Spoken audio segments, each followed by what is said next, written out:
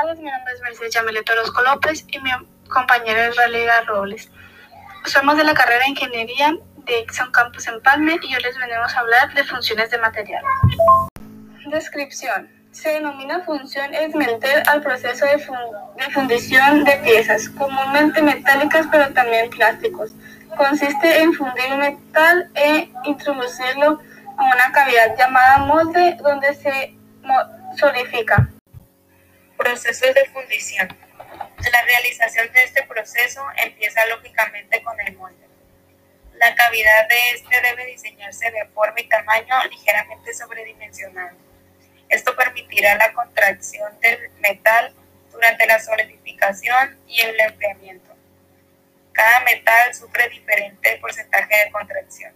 Por lo tanto, si la presión dimensional es crítica, la cavidad debe diseñarse para el metal particular que se va a fundir.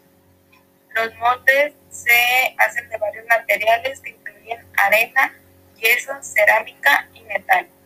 Los procesos de fundición se clasifican de acuerdo a los diferentes tipos de moldes.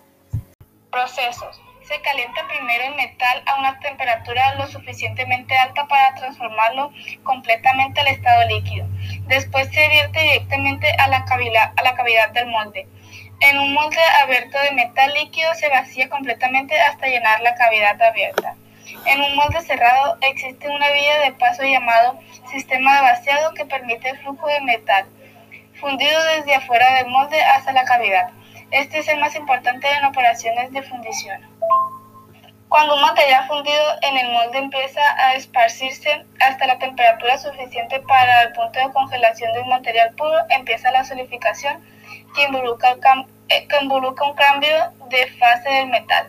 Se requiere tiempo para completar este cambio de fase porque es necesario dispersar una considerable cantidad de calor.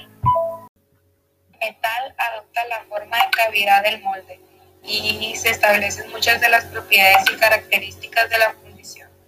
Al enfriarse la fundición se remueve del molde. Para ello pueden necesitarse procesamientos posteriores dependiendo del modo de fundición y del metal que se usa.